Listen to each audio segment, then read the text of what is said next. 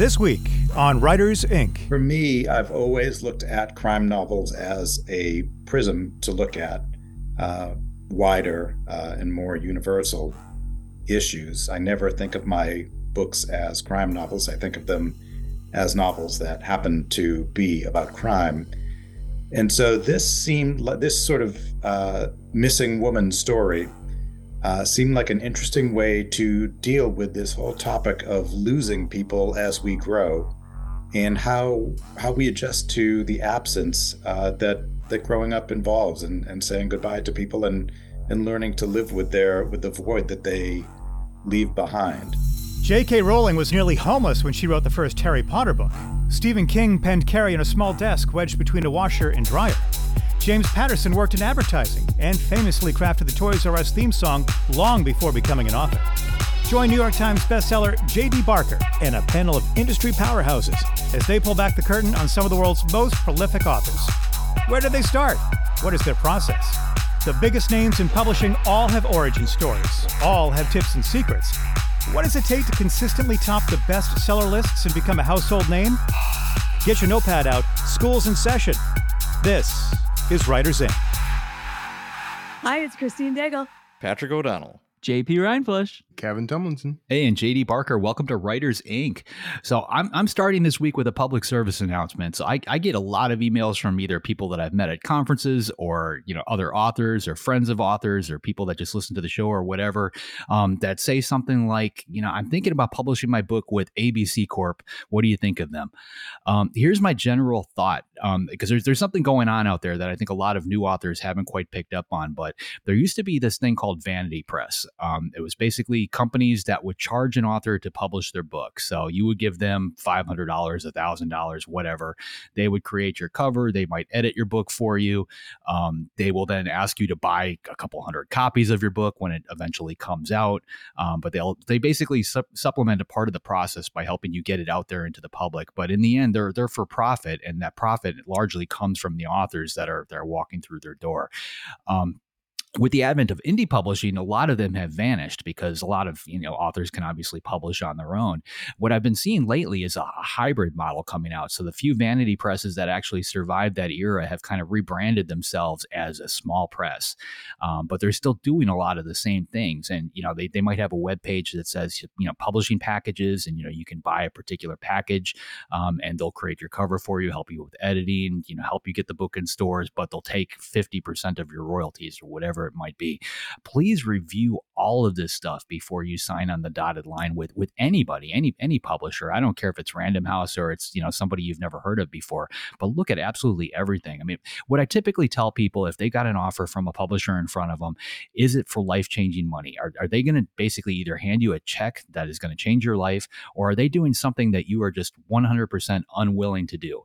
If you don't want to take the time to create your own covers or edit and do those types of things, that's totally fine. You can pay somebody else to do that. But just make sure you know what you're getting into, because a lot of the ones that are out there, they will do the absolute bare minimum. They will charge you for performing those services. And then in the end, they'll take a percentage of your royalties for, it could be a couple of years. It could be indefinitely, depending on the contract. But just look at that. I hear from so many people that just don't examine the facts. And a lot of times it's just because they want to be able to say, hey, I've got a publisher. It's so-and-so. I'm not indie published. I've got a publisher. And, in the end, that's really not the case. That's not what you've got. I think a good rule of thumb is don't give money to anybody unless you sought them out. Like if they came to you, don't give them money. If you went looking for someone to perform a specific service, it's okay to pay them money. Yeah. A simple way, honestly, to find them is just take the name of the company, go on Google and just add the word scam, and then just hit enter and see what comes up. And if the first couple listings are, obviously a problem, then you know what you're dealing with. Do that with your own name every now and then. That's always fun. Kevin Tomlinson scam. Look it up now and see what. I'm sure there's a lot. I don't know if there isn't. I may regret telling people to do that, actually. Kevin, you just trained the AI gods, so now ChatGPT is going to be doing that. Yep. Way to go, Kevin. Perfect. Oh, man. All right, JP, what's in the news? All right. So first up in the news, bookshop.org is going to be selling ebooks and also publishing first print title.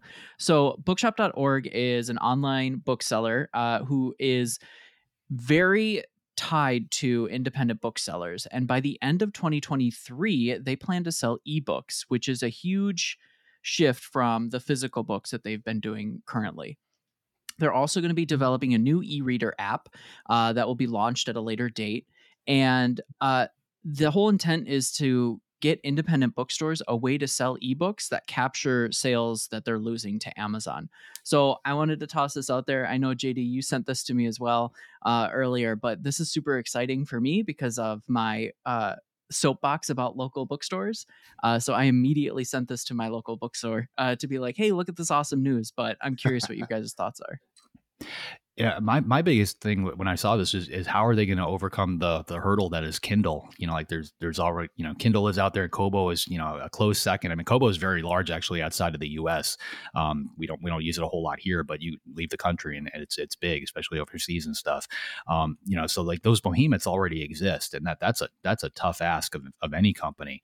But they do have a lot of people behind them, a lot of good people, a lot of companies. Like I could see them possibly doing it if somebody is going to do this. I've always thought maybe it's going to be Google or somebody else, but they've got a shot.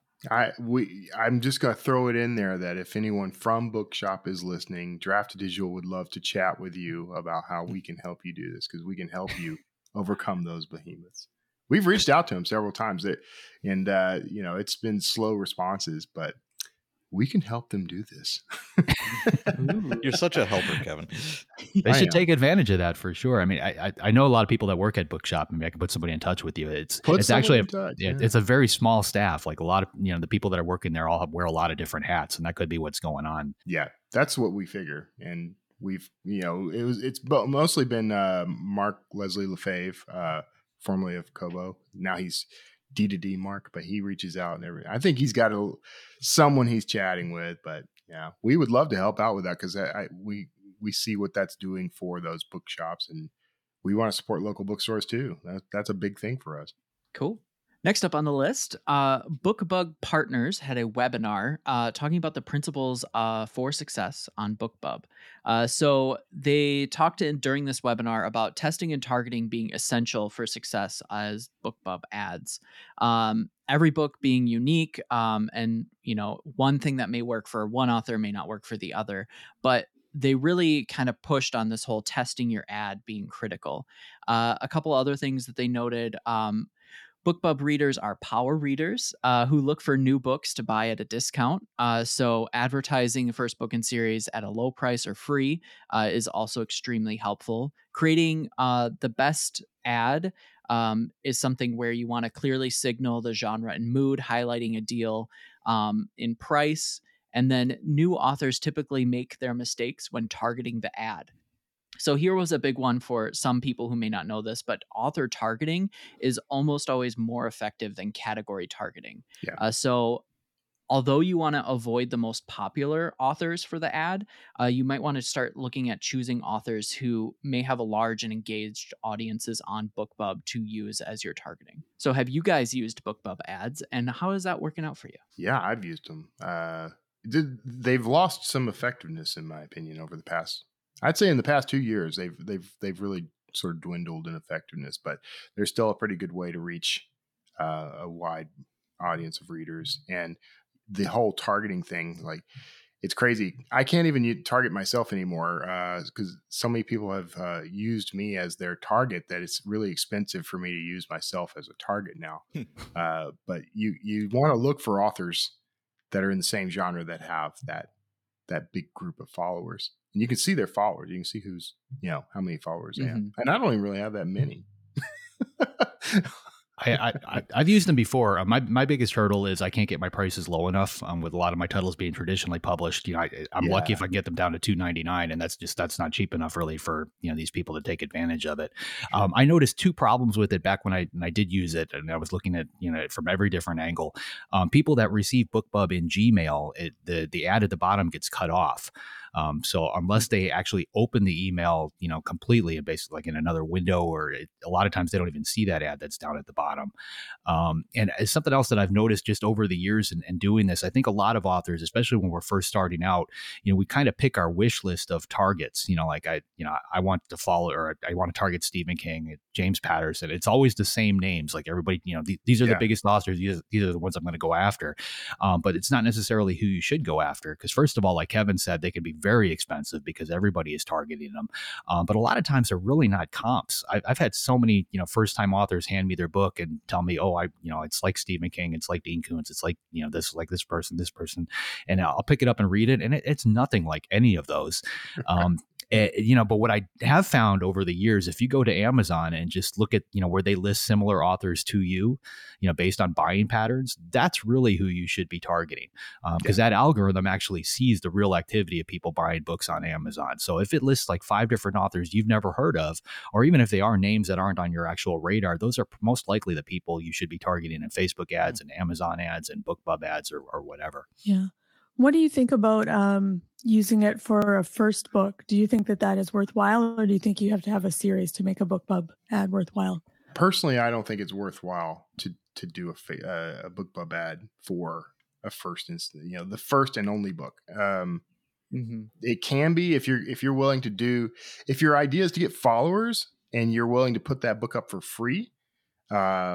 Even maybe 99 cents, but free is much more effective. Then it would be great. Like I would use it for platform building, but no one's really willing to take a chance on, in my opinion, no one's really willing to take a chance on a single book author, and pay anything that makes the cost of the ad worthwhile. But if it's part of your platform building, part of building up your audience mailing list, that's a good way to go. For me personally, I've been just trying to create a brand in general. So my name now appears, with the same look and feel. It's a trademark version of my name on every book. So I'm basically trying to create an environment where people think of my, like all of my books almost as if they're a series, which seems to be working, because most of my books are one-offs. The only series that I have is traditionally published, so I can't really do a whole lot of this kind of stuff with it. I can't discount the first one. But I'm at the point now where I've got enough books out there where I can rope somebody in on a standalone, and I know they're buying the other books because I can see it in the reviews. I read this book and now I bought this one, and like they talk about that. But yeah, if you only have like one book out there, like most of this advertising just doesn't make any sense. Yeah. I agree with that. Cool. And as a last bit of news, I tried to be light on the AI this week, even though many of the forthcoming weeks will be heavy on AI. But this was an update that I thought, because of the previous discussions we had, was worth noting. And that was that audiobook narrators fear Apple use their voices to train AI. We previously talked about some of the clauses in Findaway Voices. And the groups that represent narrators and other authors have decided that the choices that Findaway had in their clauses should be immediately halted, and they have been. So a lot of the narrators were outraged by the fact that these contracts were happening between authors, and leading audiobook distributor Findaway Voices gave Apple the right to use audiobook files for machine learning and training models. So because this was a previous discussion we had, and because of the fact that it impacts not only the authors who upload those audiobooks into Findaway, but also the narrators who didn't really have a say as to how their voices are being used. I just wanted to pop in this update from the SAG-AFTRA, which is the group that represents artists and other creatives. Yeah, just to add on for the people that aren't familiar with this or didn't hear us the first time around. So there's 2 agreements that you basically sign as an author with Findaway Voices. One of them is the title agreement. I forget what it's called. And the second one is the distribution agreement. That's the one that actually contains the clause. And the clause basically allows them to put your content out there for AI training through Apple. You can turn that off, but you basically have to write to them separately and tell them you don't want to participate. You want to opt out of that. most authors had no clue that that was in there. I'm not quite sure how that works because you don't really see it until you approve it. So, even if there's a 1 week window or whatever where you're basically allowing that before they turn it off, I don't know how quickly these platforms were trained, but the bottom line is the author was the one who has currently the ability to turn that off. The narrator had zero say in it. They didn't see this anywhere. And they're the ones who really get hurt the most. So I'm glad they're doing something about it. It was just sneaky, shouldn't have been there in the first place. And I hope this sets a precedence and they just avoid doing it. Well, I believe all this is going to be hammered out in court. I mean, that's the long and the short of all this stuff with all the AI, with all of this. Yeah, this is a bold new world, and most of this, if not all of this, is going to have to be hammered out in different court cases. That's just the way it's going to be. That's true. I think the problem is that the language is unclear because what exactly do they mean by training? What do they mean by machine learning? What do these terms actually mean? That term was in that contract is at least as far back as 2019. Nobody was even considering AI narration really at that point. I mean, people were, but no one was talking about it. And the training, and I've talked to folks. I know some of what happened. I can't reveal some things, but I mean, it wasn't. No one stole anyone's voice. No one. They are using licensed voices, people that they licensed from the original people. Those are all above board, all legal, all taken care of.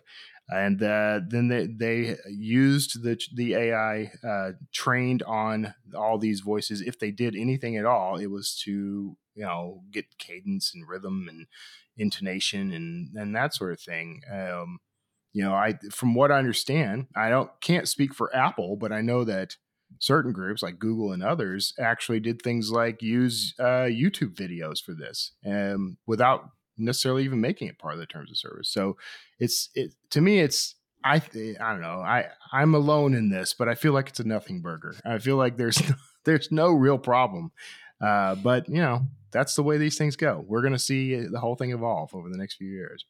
Maybe I will be proven dramatically wrong, and that's fine. I think a lot of people really are scared of the unknown. They don't know where this could go. When I read that clause, that's my biggest fear because it's written with such ambiguity, and that is the problem. That's right, too but it's written by a lawyer. Yeah. Lawyers can't say yes without 4 pages, of text. Very true. This episode is brought to you by our amazing sponsor, Laterpress. Laterpress is a platform built to help authors declare independence. It lets authors create digital books and sell them directly to readers through a branded website.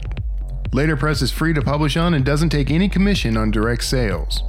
It's one of the most effective ways readers can directly support authors they love. Get started today at laterpress.com. So, JD, who is up this week? This week, we've got William Landy coming on. He's the New York Times bestselling author of Defending Jacob, which was made into a TV series for Apple Plus, starring Chris Evans. His latest book is called All That Is Mine I Carry With Me and releases March 7th. Here he is, William Landy. You have a new book out, All That Is Mine I Carry With Me. Can you tell us a little bit about it? Yeah, the book is about, it overlaps Defending Jacob in theme a little bit, in the sense that it's, again, about a suburban family in Newton, Massachusetts, which is the town where I live, not coincidentally. And it involves a family in which the mother disappears in November of 1975. The father in this family is a criminal defense lawyer. And he is immediately the prime suspect, but there's no evidence against him, and there's no witnesses, and so the case withers, and the children and the remaining the children essentially, and aunts and uncles as well, I should say, are left to live with the weight of suspicion over the ensuing decades. It's a book that covers a very long time span and involves the 3 children in this family, as well as a constellation of aunts and uncles, and is told from varying points of view in an effort to capture the different experiences of the people who are involved in something like this. Yeah. And that was really interesting to me. Your novel has 4 different points of view from 4 different characters, but they're in blocks. They're not interspersed the way that you sometimes see them. Reminded me a little bit of the structure of the movie, The Rashomon. Can you tell me a little bit about why you chose this structure? I was very much influenced by Ian McEwan's novel Atonement, which is told with a similar structure, and like Rashomon, which is kind of the or reference to these kind of stories. It's an attempt to capture the differing experiences of individual temperaments who go through this, and how it's perceived differently by different people, and also at different ages of your life. For me, I've always looked at crime novels as a prism to look at wider and more universal issues. I never think of my books as crime novels. I think of them as novels that happen to be about crime. And so this seemed like this sort of missing woman story seemed like an interesting way to deal with this whole topic of losing people as we grow, and how we adjust to the absence that growing up involves, and saying goodbye to people, and learning to live with the void that they leave behind. And so that was a part of it. The other part that interested me in terms of using this sort of structural complexity, both in terms of telling it in chunks and in terms of telling it from different points of view and different periods of time, is that I feel like it involves the reader in a more active way when you essentially give them puzzle pieces and allow them to make connections and put things together. One of the great joys of Atonement, and one of the great joys of my reading life all time, is when you reach the end of that novel and the pieces fall into place, and you realize what you've been reading, and it recasts the entire experience of reading that novel. And it was those last few pages of Atonement were one of the great reading experiences of my life. And I just remember that, the hair on my arm standing on end, and the idea of recreating that experience for readers, that kind of electric moment that books rarely do, but all readers remember when it happens, just seemed like a magical thing to try. I think especially now that we all live in a digital age, when we're just deluged with information and text, and we've kind of learned to keep it at arm's length. We've learned to keep our bullshit filters on 11 at all times, because there's so much dishonest information coming at us. It's very hard, I think, for a modern reader to suspend disbelief, in the classic phrase. And so I wanted to present a text that met the reader where she is, with the experience of being at the center of these multiple media fire hoses, and with her filters up, and allowing her to grapple with the text in a more active way than simply reading from page 1 to page last. This book really does require you to sit up straight and put some pieces together yourself. And when the reader is engaged actively that way, I hope that it will become one of those unforgettable experiences where you feel a part of the story in a way that you don't in most cases. Yeah, I definitely think you achieved that. I don't want to spoil anything, so I'm not going to give anything away. It's a hard book to talk about without spoilers. Yeah, really I don't want to, because you think it's one thing and then it's another's perspective and it's something else. And it is definitely a book, when you're done with it, you just don't put it down and forget about it. You're really left thinking about it and what it all means. I know a lot of time readers get something very different thematically out of it than what authors intended. But I just wondered if you had thought about the nature of truth, about investigating the philosophy of justice? Or what was kind of your bigger picture when you were writing this story?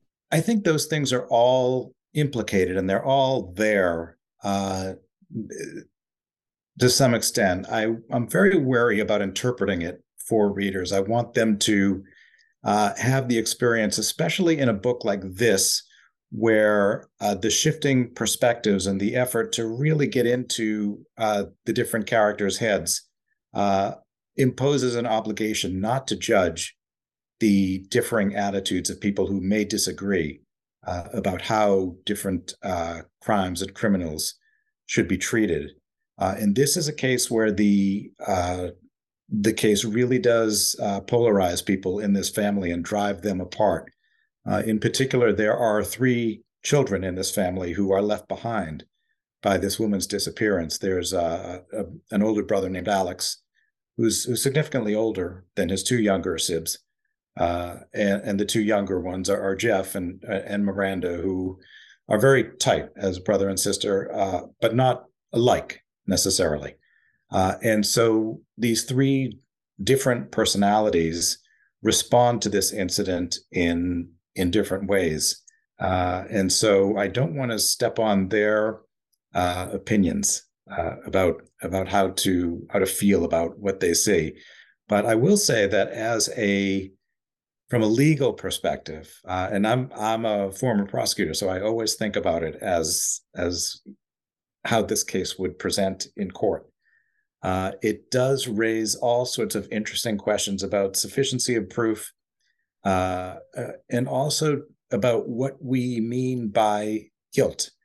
There are questions that arise in this book about who is guilty of what, and as you progress in life, as the suspect progresses in life, is it possible for suspects to change, to become less guilty? Are there crimes that are unforgivable that the staleness of the investigation, the intervening decades, moderates their criminality in some way and makes them different in our eyes, makes them less guilty?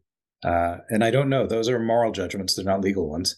And that's a wonderful thing about a book like this, is that it transcends the easy labels that we tend to assign to criminals, and we tend to monsterize our criminals because it makes it easier for us to put them in a category and also to differentiate them from ourselves.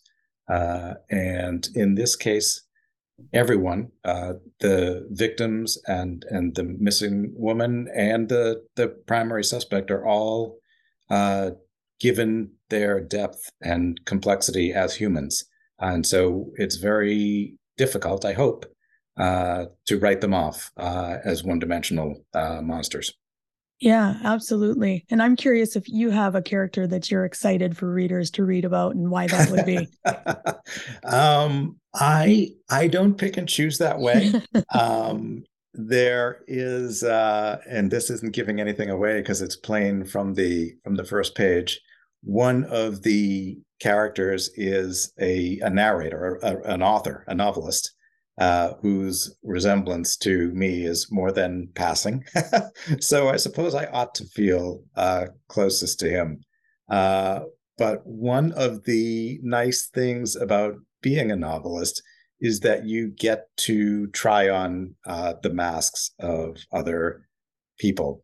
And so it's interesting. I don't necessarily feel closer to that novelist character than I do to some of the other speakers who populate this book. But I will say that until the very end, until the last edit, the name of that novelist narrator character was Bill Landay.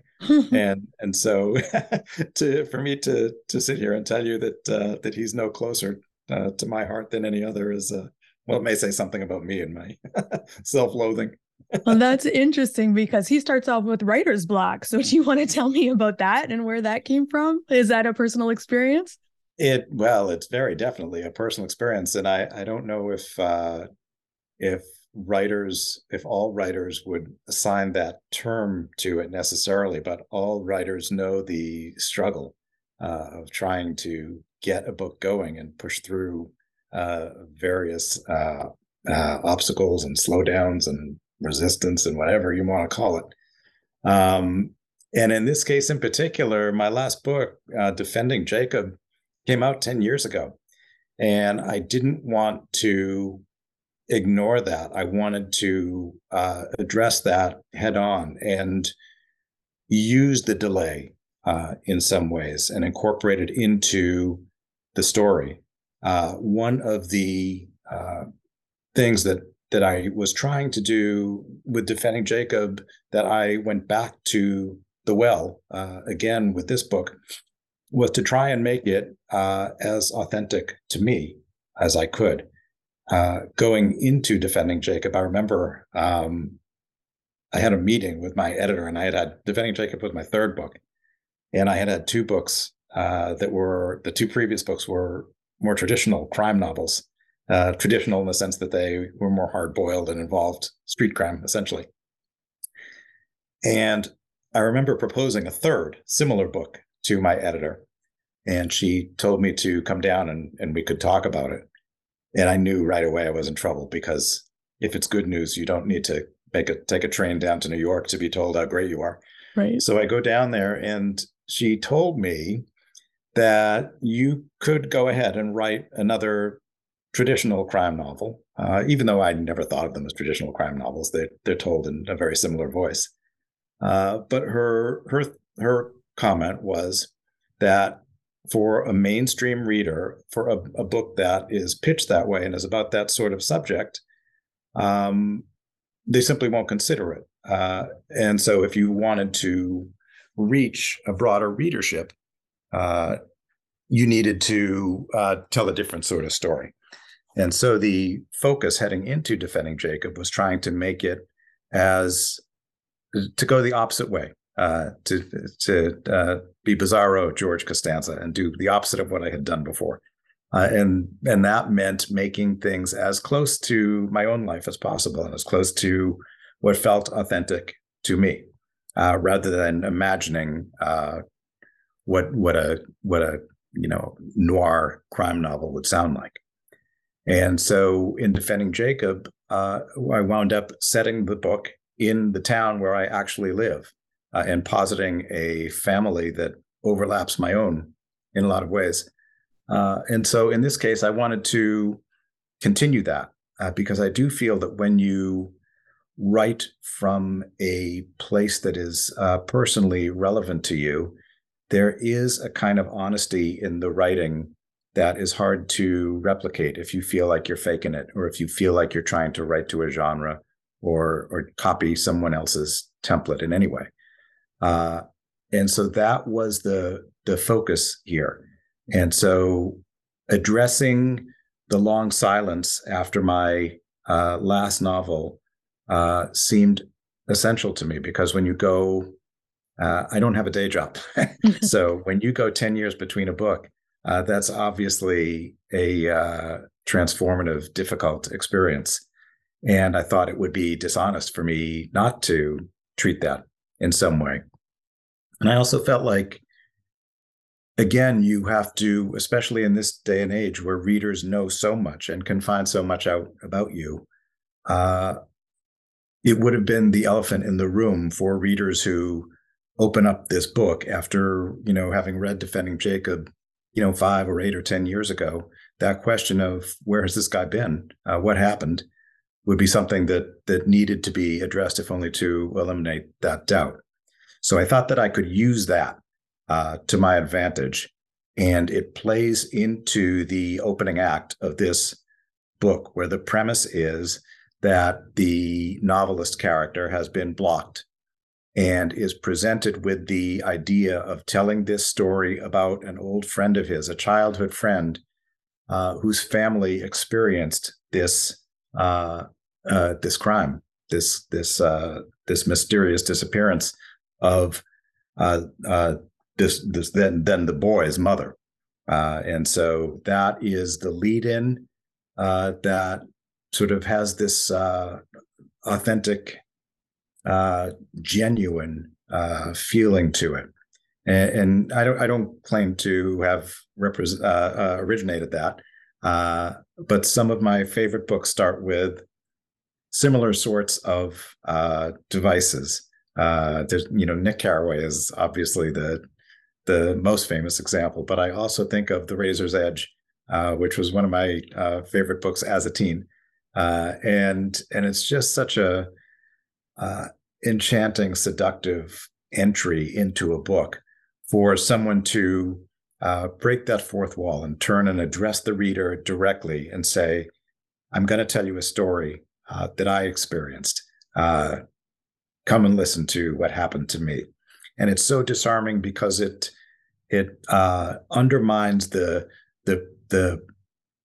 pretense, the conscious pretense that we all bring to a novel. And as I say, I do feel that readers are on guard now in a way that they haven't always been. And this is a sort of jujitsu approach to that. This takes their cynicism, their guardedness, and subverts it right away by saying, look, here I am, unmasked. Let me tell you a story that really happened. And that voice leads you in to the story, which is also why it becomes so interesting as you progress through the book and the voices and perspectives begin to multiply and complicate. Yeah, I find that interesting because I think it's true, just with the way things are, that people can be very cynical. And I think a human connection is so important to get people's interest now. And I'm really fascinated by that because in your bio, you say that you have a philosophy that the author's place is off stage, hide your life and disappear. So how do you kind of reconcile those two things together? Well, first of all, I'm a writer. I can change my mind anytime. The other thing is that the fact that even if I had put in a character in this book and called him Bill Landay, he wouldn't be me. Any more than Philip Roth putting a character into his book called Philip Roth would be the real thing. Once you open a book that's in the fiction aisle, you are free. You're free to do and say anything. So I don't feel bound by honesty or consistency. Yeah. So you said no writer of any quality can base his novels on fact. Do you want to tell me what you mean by that? Well, the world is just so messy and experience is so shapeless and undramatic. It has to be refined. People are always asking me, are you writing about cases that you were involved in when you were a DA? And I kind of want to take them into any local courthouse and have them sit behind the DA and watch what his day is actually like. It's mostly mundane and paperwork and waiting for judges to arrive. And it's all art is filtered in one way or another and shaped. It's all dishonest. But it has to be because you are trying to elevate and concentrate the experience of real life, which is it's too much. It's too much and it's too shapeless. So so I don't try to capture reality too closely. Nice. So I want to ask you a couple more questions just about author life in general. What do you think authors worry too much about that they shouldn't? How they'll be received. And by that, I mean how they'll be received by reviewers and by readers, by Amazon reviews, for which the only credential you need to leave a review on Amazon is to own a cell phone. And so you can't take it too seriously. I always feel that the only audience that I'm ever trying to please is myself. And that is a much harder thing to do than to please a reviewer, in my case. And so I'm always dissatisfied with my books. And the fact that I am dissatisfied with my books and not looking to reviewers or the outside world for reinforcement, in a way immunizes me against the pain of reading negative reviews, which I don't read really. I mean, I often give in to curiosity and see what people are saying, but I never take it to heart. And it's very rare that you hear a criticism of some aspect of your book that you didn't, that you weren't aware of previously. Generally, the flaws in your book, the bits that are held together with Scotch tape and chicken wire, are things that you are painfully aware of and have wrestled with and either couldn't fix or needed to leave as is because you were trying to serve some other purpose. It's just you're building a very complex machine, and sometimes you need to compromise on one aspect of the book in order to serve another. So that's the one thing I would say to writers is don't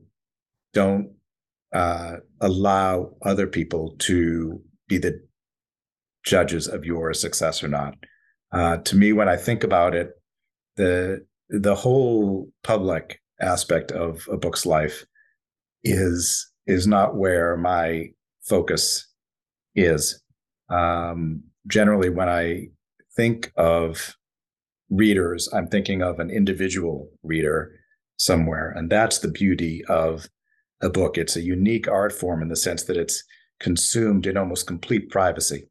Even if you're reading a novel in a crowded subway car, your experience of the novel is completely internal to you.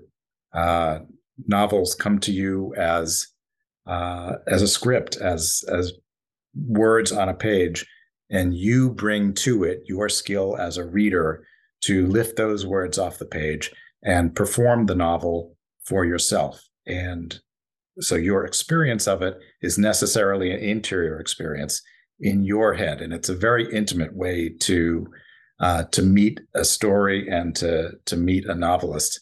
And it's why when I meet readers, they often feel as if they are meeting someone that they know, because in a sense they do. They have heard my voice more intimately than they will hear anyone else's, because my voice has been in their head. And so that, I think, is the sort of one-to-one communion between writer and reader that is the real power of the art form and is the real goal of novel writing and novel reading. I agree. So I'm curious, with that kind of philosophy, you write it for yourself. What are you excited to explore in your fiction that maybe you haven't done yet that you would like to? I don't tend to think in terms of long-term plans that way. I tend to put everything into the project that's in front of me. And right now I'm just grappling with the next project and trying to figure out what that next book is. I think that's the way most artists progress, writers, and any other sort of artist as well. You go project to project and you try to work at the extreme outer limit of your talent and do the best you can with the tools you have at that moment. Tools being both your own skill and the inspiration and the internal substantive merits of the project you're working on, all of which hopefully will come together to make something special. But the arc of your career and the long-term themes that connect book to book or project to project should only be apparent at the end and only to others. Really, I'm not one of those programmatic writers who is writing variations on the same theme over and over again. I do feel that one thing that marks writers that I particularly enjoy is that their books are unpredictable in a way. There is a through line always. There's always the same hand behind it. And when you find a writer whose style and voice you like, you come to trust them and you come to know them. And what I would like my readers to bring to my books is that sort of faith and confidence that when they open a book by Bill Landay, they don't know what the book is going to be exactly, but you have accumulated enough trust that you're willing to go along and see where this guy takes you. And we all have writers like that who we open a book with a level of trust that accrues to each novel, and that increments book after book after book.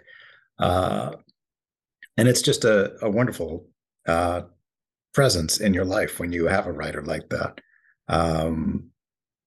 So that's sort of how I think of it. I wish I did have a single note that I could just keep hitting, or I wish I had a series. I think of Patrick O'Brien and his series about the British Navy. I kind of feel like, wouldn't it be wonderful to not have to reinvent yourself with every book?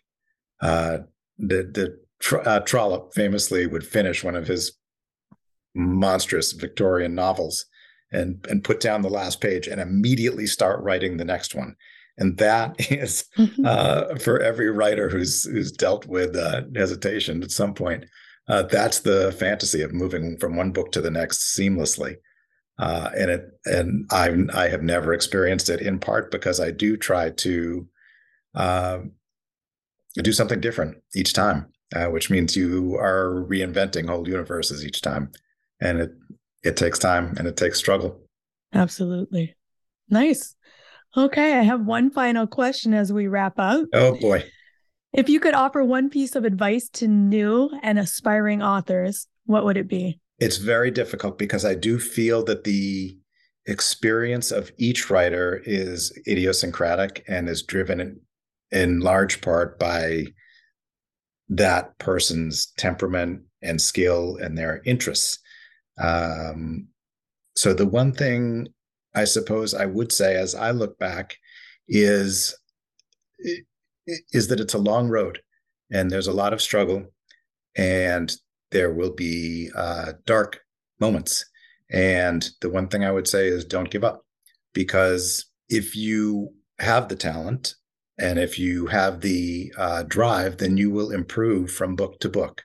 I have published 3, now 4 novels, but I've written more than that. And that is the goal, is to grow. Writing for me started, I was a lawyer, and it was a nights and weekends sort of thing. And when I left to start writing, it was always just to write one book, just to see how far I could go. And so in my case, I'm still going because I feel like I haven't hit my ceiling yet. And so this lark that I thought would be a year or two is now into its 3rd decade. And that, I hope, holds some inspiration and some lessons for young writers, that this is a long road, and the goal is to fulfill whatever potential you have, and that takes a lot, and you have to be a little lucky as well, and so stick with it. There's no shortcuts. Bill's book had a really interesting structure. So he had 4 points of view, but they weren't interspersed. They were all in chunks. So it was, if you're looking at, like, say, a 4-act structure, Act 1 was a point of view, and then 2 and 3 and 4 were all different people with no interspersing of those. I thought it was a really interesting structure. I'm wondering if you played with that before, or what your thoughts are on doing things like that. I honestly loved it, and I got a crazy early version of the ARC for this, and it actually still had Bill Landay in there as the the narrator name. So like I read the first like third of the book, and I was trying to figure out whether it was actually a true story or not, because the way it's written is so, it's from his POV. It's about it. It's an author who is having trouble starting his next book, not sure what he's going to write about, and that, he touches base with this old friend, and like just the way he goes into it, it feels very much like nonfiction. So like I literally closed the cover on this thing before I even realized that it wasn't, a work of nonfiction. I'm a big fan of the use of multiple POVs like this. 100 pages to this character, 100 pages to this character. The trick to it is to make sure that, because they're basically all telling the same story from a different point of view. So, you get to the end of one, and then when you start the new one, they're basically going back to the beginning and kind of telling you their side of it. So the trick when you're writing that is to not make it repetitive. And I've read so many where authors try to do this, and each POV covers 80% of the exact same thing, and it gets so old, and you find yourself skimming and just not wanting to read anymore because you know what's coming. Your brain craves something new, but he manages to keep it fresh through the whole thing. I mean, it's a fantastic book. Yeah. What was really nice too is that he had each of the narrators were at a different period of time. So they were telling a different perspective, but not in the same time period, which I thought was really interesting. And one of the perspectives is the daughter, who is telling it as if she was her mother, who is dead, and what her perspective would be on it. Wow. So just some really interesting narrative devices in this book. So I'll switch POVs as a way to leave a character in jeopardy, like, for a time, and have them dealing with something off screen while I, maybe I'll loop back, and it's not always the same. I don't always tell like the same scene or anything. I usually am. A lot of times it's something else happening entirely. Like it's a whole B story or something else related, but never quite the same story. Well, see, that works if you do it that way. I read one recently, and I don't want to call out the author, but it was basically an all-girls school, and there were 4 or 5 central characters, and they basically told literally every scene from each character's point of view. So there would be a party, and I would hear about it from this person and this person and this person and this person and this person, and they basically told the same thing, but the only real difference was one person was standing in this side of the room and the other one was over here, but they saw the same thing. So that obviously doesn't work. But yeah, if you're, this book is definitely the kind where, first of all, you read it because it's extremely entertaining. You close the cover and like, you don't know who done it until the very end, which is fantastic. But then, you pick it back up again with your highlighter and your pen as a writer, and you go, this is what he did right, and I really want to learn how to do this. Yeah, it was really a great book to study in terms of some interesting point of view and structure. And I liked how we talked about that retroactive aha moment, like when you get to the end of the book and then you just kind of have this retroactive understanding of everything that comes before that blows your mind. And I really love books that do that. Do you have any thoughts or tips or tricks on how to do that well? I can tell you it's crazy hard to do because you basically have to piece out information to the reader to make them feel as if they're figuring things out. You want the reader to always think that they're 2 or 3 pages ahead of where the actual text is, so they feel like they're the detective and they're doing their job. But then you yank the rug out from underneath them and pull them in a completely different direction. For me, doing that is actually, I did it in the 4MK series, and I pantsed those, and a lot of it was because I didn't know the story, where it was going. So I would throw in this crazy twist and have no clue, what it meant to the actual storyline or how my character was going to get out of it. I just had to find a way to get out of it. But that's very difficult to do. I think for the most part, if somebody's going to try and do that straight off the bat, they've never done it before, it's probably best to try and plot it out. Well, you all had David Ellis on the show a while back, and he had his book Look Closer, and it's very, very similar. And he was explaining, he had the different point of views, and then at you didn't know who did it till the very end. But he said, the important thing is, leave the breadcrumbs, like what you said, JT. Have your reader, try to figure it out, and et cetera, et cetera. And he said you can't just be like, hey, some Martians came and did it in the middle of the night, and then just like leave. That's a huge no. Don't do that. Well, let me put a disclaimer on that, because you can do it as long as those Martians show up earlier in the story. Right. Yeah, but so out of nowhere, there's a reason for them to be there. Yeah. Chekhov's gun, the Martians have to appear in the first act. The nice thing about being, the writer, the puppet master in the entire story is when you get that aha moment, if you're at page 380 when it comes to you, you can go back to page 43 and you can add a little snippet of something or other to make it play out. And then you look like a genius. Everybody That's right. will rave about, that's so amazing. He just set that up at the very beginning. It's such an incredible writer. It's like, yeah, I got to the final page and thought, I really need to work that in somewhere. Yep. And picked a place.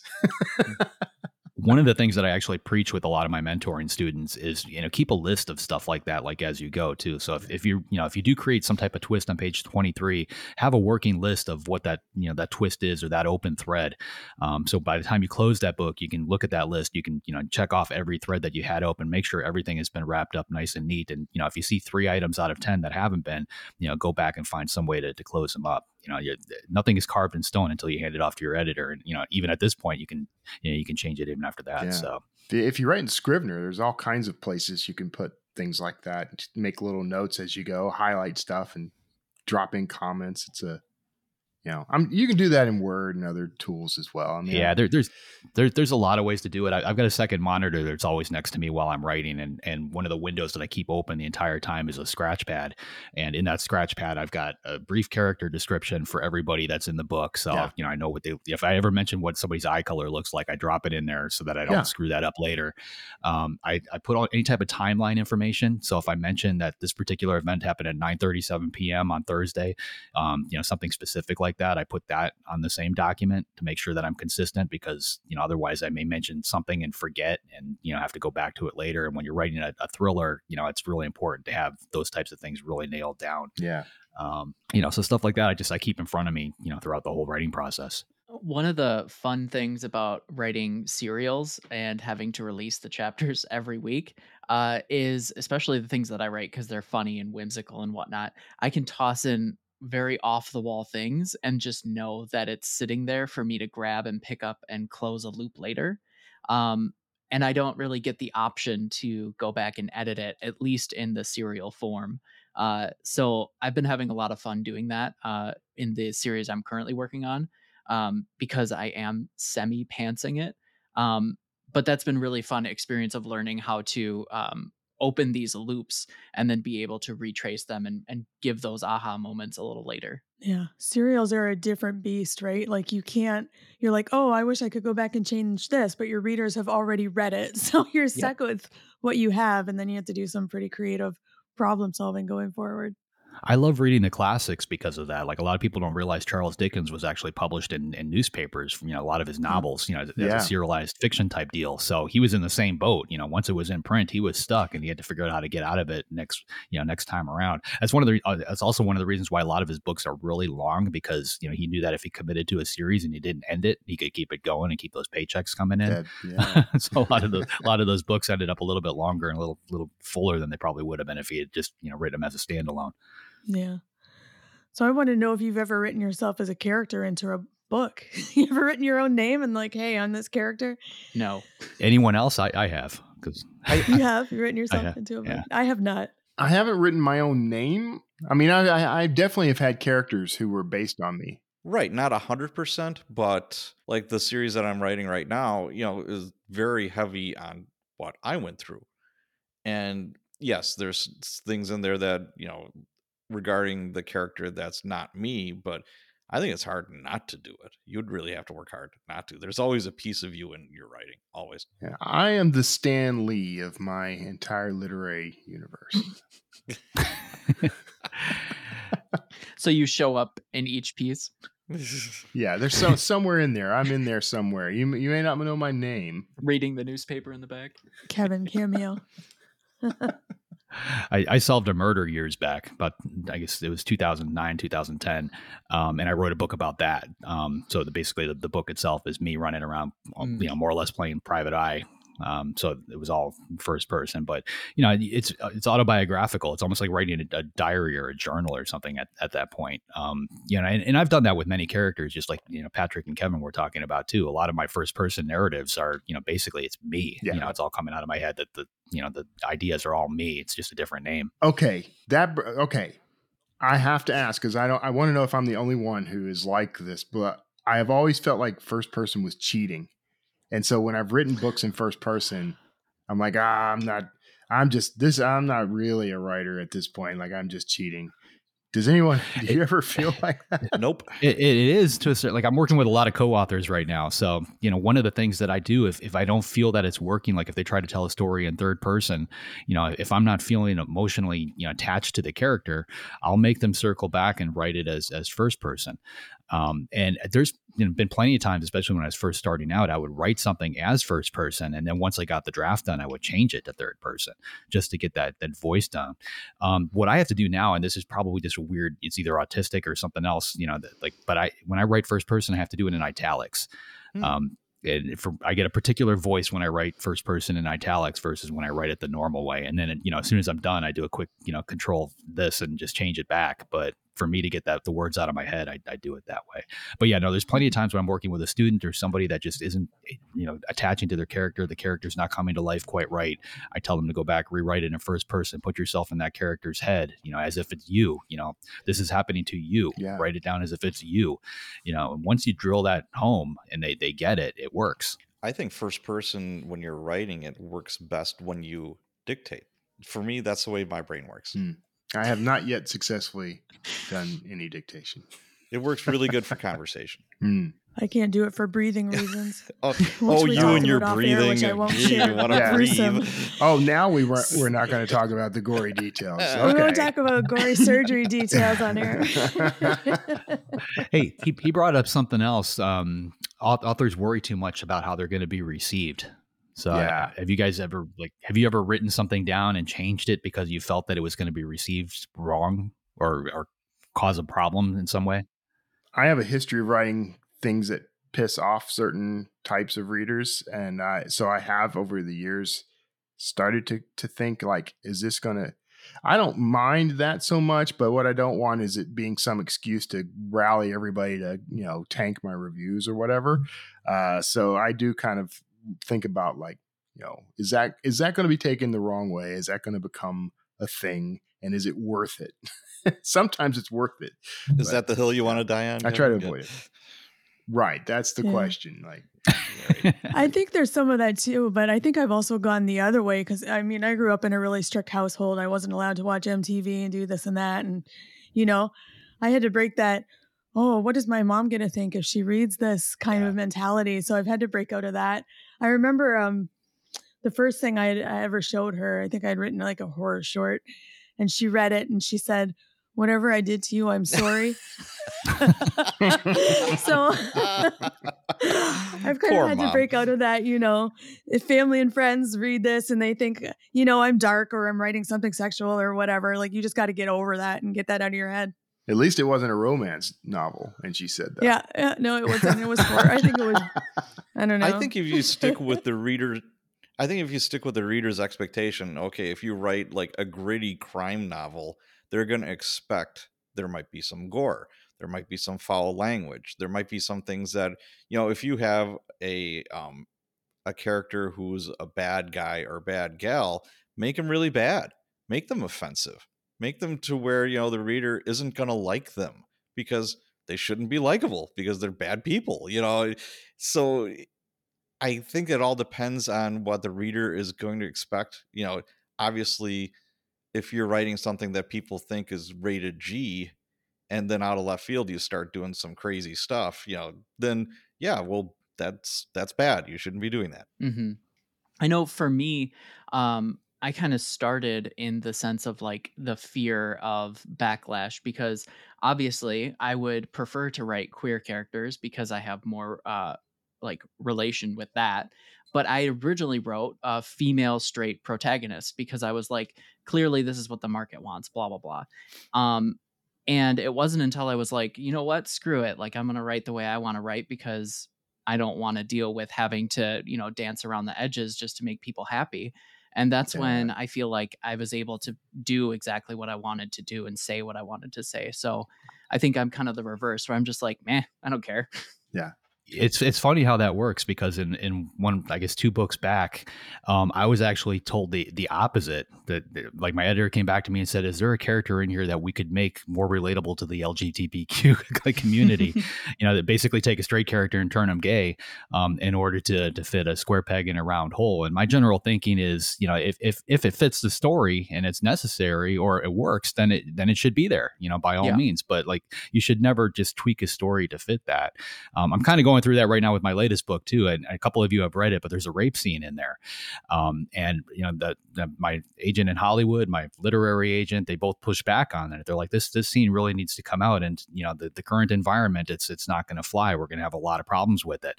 But like, their argument had nothing. Like, I asked them if it works for the story, and they're like, that's not the point. It's the environment that's the problem. And like, from my standpoint, well, if it works for the story, it needs to stay, because we're telling a story. I'm not trying to please the current populace. And you're not advocating for it or anything. I mean, it's not right. It's you you dealt with the, just speaking as someone who's read that, I mean, you dealt with the psychological scarring and implications of that became a big part of that character's story arc. Absolutely, yeah. So taking it out would have made it a very different story, and honestly, I don't feel it would have been as good. In fact, it would have weakened the ending. Personally, because that character has some impact on the ending of the book. This stuff never goes away. When Caller's Game was sitting at my editor's desk, it was right around the same time the George Floyd stuff was happening, and I had a scene in there with police's their body cams, and I forget exactly what the wording was, but they wanted me to take it out because I was basically calling out the fact that this was recording on a body cam, and it was big in the news, so they didn't want it in the book, and in the end I left it. Nobody cared. It doesn't matter if it works for the story, then it really doesn't make a difference. So you can't let the current political environment, the current news cycle, or whatever it might be, influence what you're telling. Just tell the story. And that's really a pendulum when you think about it. It goes back and forth. Yeah, always. And right now in a lot of these things, the pendulum, I think, has flipped a little too far to the one side, and it's kind of coming back, and hopefully it'll eventually level off. Yeah. One of the other things that I thought was kind of neat that he was talking about was breaking the fourth wall. Do you guys do this? How often? How do you use it? I think I technically have done that in the first person books, in a couple of the first person books. But that's almost by default, I guess. That's almost what first person is. But not like full on Deadpool, just talking to your audience. I never did that. I've done some winks at the audience, but I don't think I've ever just turned to the audience and said, "Hey, you reader, check this out." No, I don't think. I guess technically I've never done it then. Yeah, neither have I. I'm going to back my answer up. All right. So JD, who do we have up next week? I think this is a friend of yours. We've got, I'm going to totally butcher this name, Vaishnavi Patel. Yeah, Vaishnavi. You were close. There you go. I'm terrible. I can barely pronounce my own name. But her first book was a New York Times bestseller, her debut. It debuted, I guess, at number 14 in May of last year. And a lot of that was due to TikTok, right? Yep. So we're going to hear all about it. Awesome. If you'd like to be notified as soon as new episodes publish, make sure you go to writersincpodcast.com and sign up now. We'll see you next episode and have a great week of writing. Thanks for listening to this episode of Writers Inc. Access the show notes and leave a comment at writersincpodcast.com.